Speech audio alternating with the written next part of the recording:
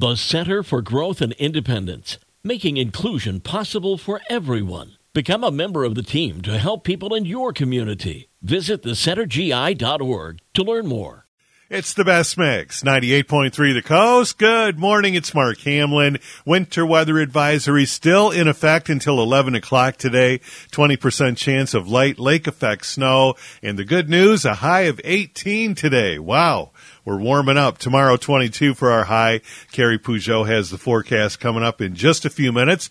Right now, it's time for your Daily Dish, and the cast of Friends didn't receive an invitation to the Emmy Awards to tribute Matthew Perry.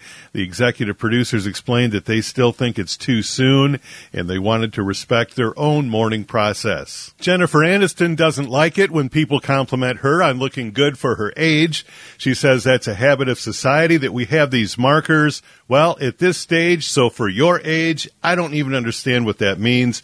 The compliment should be changed to, you look great, period.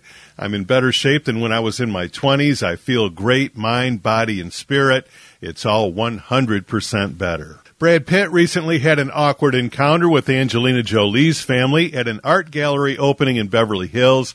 Witnesses say it was uncomfortable because the room was small. Pitt and the family tried to avoid each other. Pitt attended the event with his girlfriend and was polite to Jolie's father, John Voight, and brother James Haven. And Daniel Radcliffe is not married. The rumor started after he referred to Aaron Drake's family as the in-laws at the Emmy Awards.